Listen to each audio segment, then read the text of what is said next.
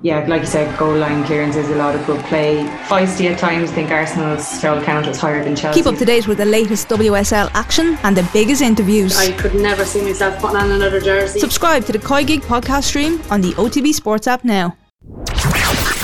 The OTB Brief. Everything you need to know about sport every morning. Good morning, we hope you're well. It's Tuesday the 22nd of February and this is the OTB Brief with Colin Mullaney as we take you through the sporting stories this morning and also take a quick check on the back pages in the papers. Well, let's start with cricket. A big match this morning coming up for the Irish cricketers as they look to book their place in the T20 World Cup finals. They take on Oman in their qualifier semi-final, where a win is set to book their place at the tournament later this year. That game is in Oman. It gets underway this morning at 10 o'clock Irish time. In football, the Republic of Ireland take on Wales in the Pinatar Cup's third place playoff later today. That game has a 2:30 kick-off time at the Pinatar Arena in Spain. Ireland have already played 2 games at that tournament. They beat Poland before losing to Russia. Heather Payne will be available for Vera Pauw. She's recovered from a groin injury, but goalkeeper Grace Maloney misses out with a shoulder problem. In the Champions League tonight, Chelsea back in action as they resume the defence of their crown. They take on the French champions Lille in the first leg of their last 16 tie. That game is at Stamford Bridge from 8, and at the same time Villarreal host Juventus.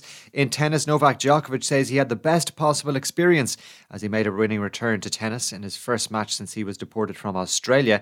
That, of course, over a row about his vaccination status. The Serbian beat Italian teenager Lorenzo Musetti in straight sets at the Dubai Tennis Championships last night. Andy Murray is also through. He beat Christopher O'Connell in 3 sets. In snooker today, Fergal O'Brien is in first round action at the European Masters in Milton Keynes this morning. He takes on Wu Yizhe of China, while this afternoon Jordan Brown of Antrim plays the world number 1 Mark Selby. And the rearranged fixture at Navan in racing goes ahead today. 8 race programme there scheduled to get underway at 1:10 this afternoon. Let's take a check on the papers for you quickly this morning, and we start with the Irish Times. Interesting piece in the Irish Times this morning, by the way, from Owen Doyle, writing about the build-up to the opening French try in their Six Nations clash with Ireland. There was suspicion that there was a forward pass in the build-up, but he says the law of relative velocity was at play in the build-up to France's opening try. So an interesting piece there from Owen Doyle today, and also some coverage of Leinster's Jimmy O'Brien's call-up to the Irish squad yesterday. Jerry Thornley writing about that this morning in the Irish Times. To the Irish Independent, on the back page it reads, Desi's Dubs are in a crisis. Farrell may refuse to use the C word, but with Dublin's worst league run in over 20 years and a style of play so at odds with their great legacy, there's no other way to describe it. Also a piece on the back from Colm Keys. Players' body outlines forceful ambitions for uniting associations. That's after the GPA spoke yesterday on the merger, potential merger that is, of the GAA, LGFA and the Camogie Association.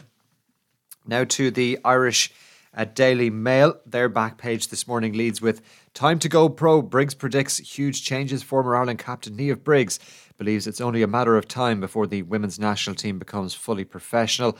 Also a piece in the back from Philip Lanigan. GPA calls on GAA to lead world on equality, and also a picture on the back. Shot in the arm. Djokovic grabs first win since vaccine row. On the back of the Sun Sports section this morning, David de Steyer is the headline on the top.